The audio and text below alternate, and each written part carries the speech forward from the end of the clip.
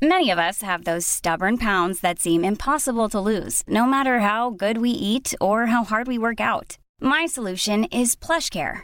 PlushCare is a leading telehealth provider with doctors who are there for you day and night to partner with you in your weight loss journey. They can prescribe FDA-approved weight loss medications like Wegovy and Zepbound for those who qualify.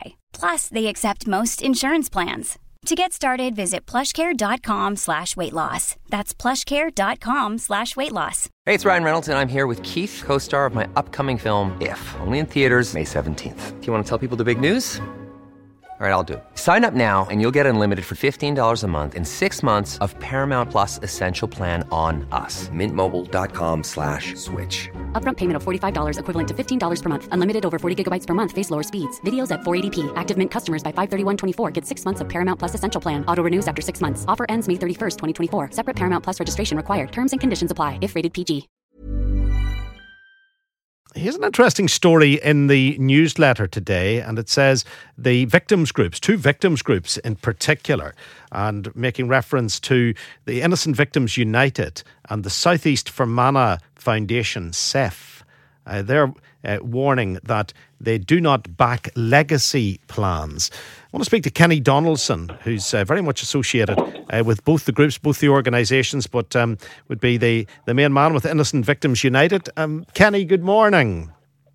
Good morning, Frank. How are you? I'm very well, Kenny. Now, there'll be people who will have forgotten what was announced in 2014 as part of the Stormont House Agreement. This is something that you're not overly enamoured by.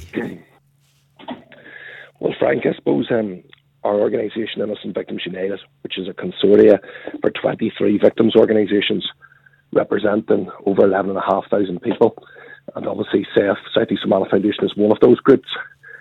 We had, at all times over the last 5 years, expressed concerns with the construct of a number of these different institutions. And I suppose the core point that we make is that whatever set of proposals we have going forward must be, there must be equity. There must be a sense that all victims have a sense of securing justice, truth and accountability. And as things stand, we do not see the opportunities for the innocent victims of terrorism to pursue their rights on those issues in the same way that those who may have been grievances against the state might be able to do so. We need to remember that the UK state is a signatory to the ECHR and its Article 2 compliant requirements and responsibilities. Terrorist organisations do not. So what do you want to see? Do you want to see something entirely separate for innocent victims? No, Frank, that certainly is not what we're asking for. What we're asking for is actually the law of the land to take its course. And what we've saw over the last 20 years is a range of attempts to actually undermine the criminal justice system. And that's been at the behest of the political system to keep this supposed political show on the road.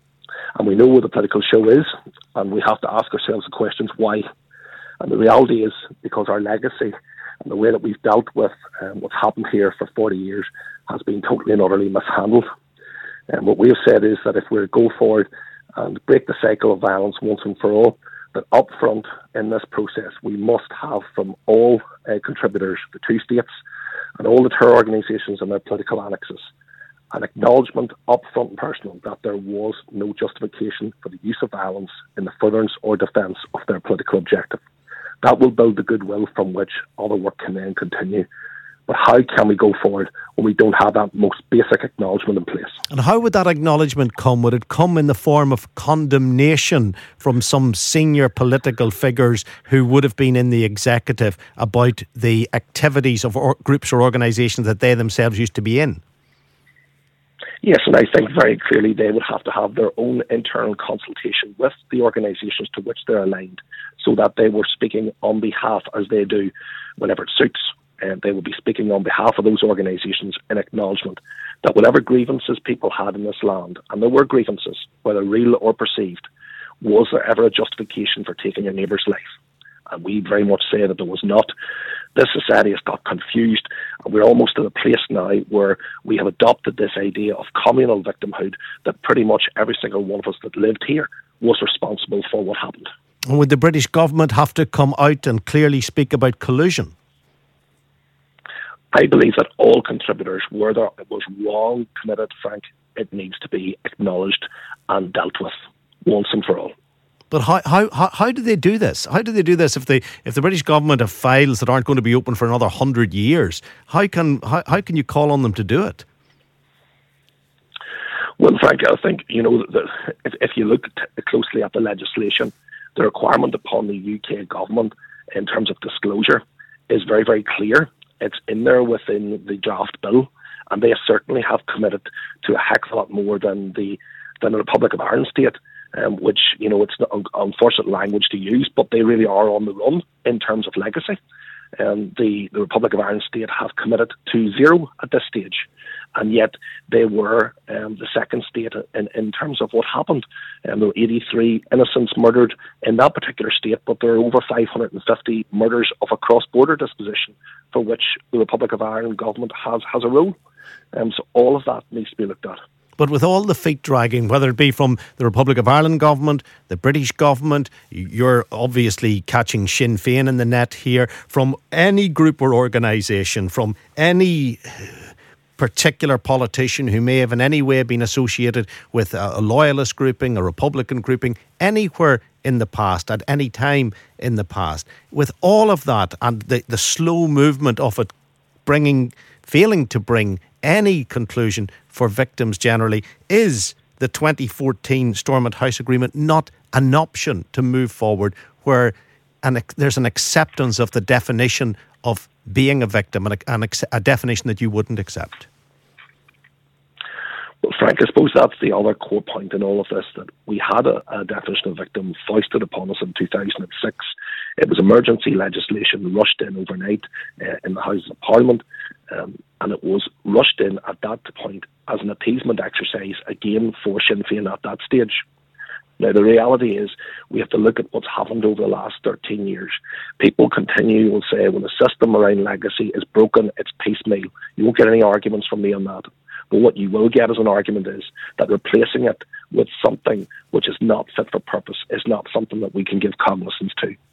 The reality is that many, many innocent victims, and indeed the broader community, have an acknowledgement at this stage that there is limited possibilities of putting large numbers of people through prison doors once again in terms of punitive justice outcomes. That's accepted. But what will never be accepted is the issue that is very much on our doorsteps day and daily. This attempt to rewrite history to give a form of justification that actually people were good to be murdered. That was never the case. And that's what we have almost adopted as a narrative within this society. And that's very, very dangerous. The hopes for setting up the re-establishing of an assembly and an executive is running separate from the legacy issue. But is that down to the fact that legacy is being ignored, or is that down to an understanding that legacy is in so many ways toxic? I'm not so sure it's wholly separate from the restoration of Stormont, to be honest, Frank. It may not be in the formal agenda of talks, but be under no illusion, it's there in the parameters. It's being discussed. And we make it very, very clear that there needs to be an understanding that over the course of the Troubles, there were very many people from across our community, and they had, if you want to call it, every human reason to have borne anger, to have borne a sense of vengeance for what had been done to them. But guess what? The greater majority of this population opted for no violence. They opted to stay on the right side of the law and to do right by their families and the community. And there has been no recognition of any of that. What we have done is, instead, those whom have been involved in the terrorism and violence which ravaged this society, we have said in 1984 at the point of those ceasefires, now guys, you dictate the terms of your surrender. And we have got to where we've got to, and people need to be willing to assess the decisions that were taken. In many ways, were taken for the right reasons, but we are nevertheless where we are.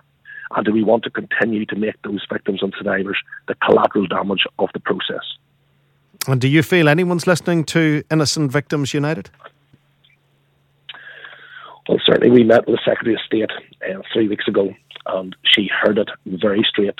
We had a group of folk who sat across from her that day, and it wasn't by design, it was by pure chance, because our organisation doesn't look at someone on the basis of their ethnicity, where they stand in the constitutional question, or indeed their religion. But that day we had 6 folk looking across the table at her, and there were 3 Protestants and there were 3 Roman Catholics. There were people from a Unionist and people from a Nationalist background.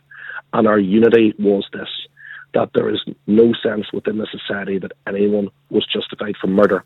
The issue of Pat Finucane came up, and each one of us, one right along that table, the 6 of us, said that Pat Finucane's murder was wrong and wholly unjustified.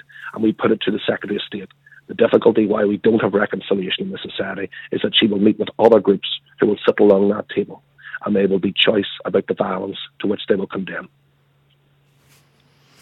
Kenny Donaldson, I've spoken to you many times about the issue, about the topic, and I get a sense that every time I speak to you, you feel you're treading water and you're not making any progress. And surely it's in some way linked to a political mandate.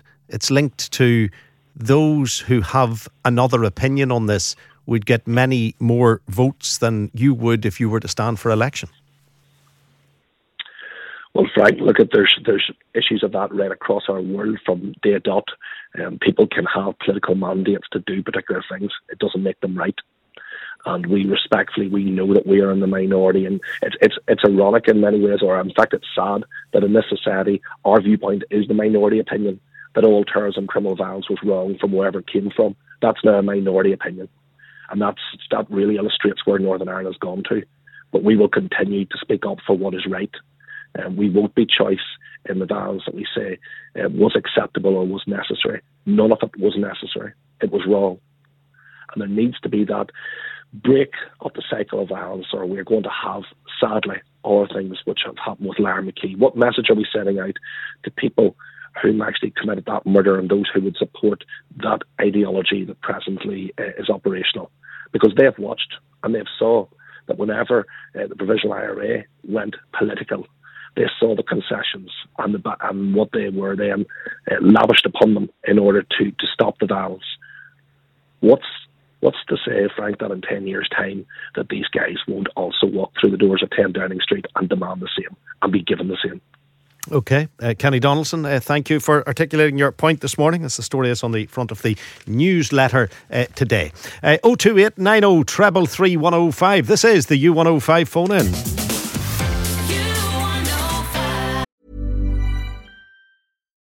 When you need mealtime inspiration, it's worth shopping Kroger, where you'll find over 30,000 mouth-watering choices that excite your inner foodie. And no matter what tasty choice you make, you'll enjoy our everyday low prices, plus extra ways to save, like digital coupons worth over $600 each week. You can also save up to $1 off per gallon at the pump with fuel points. More savings and more inspiring flavors make shopping Kroger worth it every time. Kroger, fresh for everyone. Fuel restrictions apply. Saving money on exterior wall lights. Now at Menards. Find your style with Patriot Lighting. Exterior lights enhance the look of your home. Choose from over 50 options from Patriot Lighting. Now through May 19th, get $10 instant savings on a single qualifying purchase of $100 or more on in-stock outdoor wall lights. Check out our entire selection of outdoor lights and see the rest of our deals happening now on Menards.com. Save big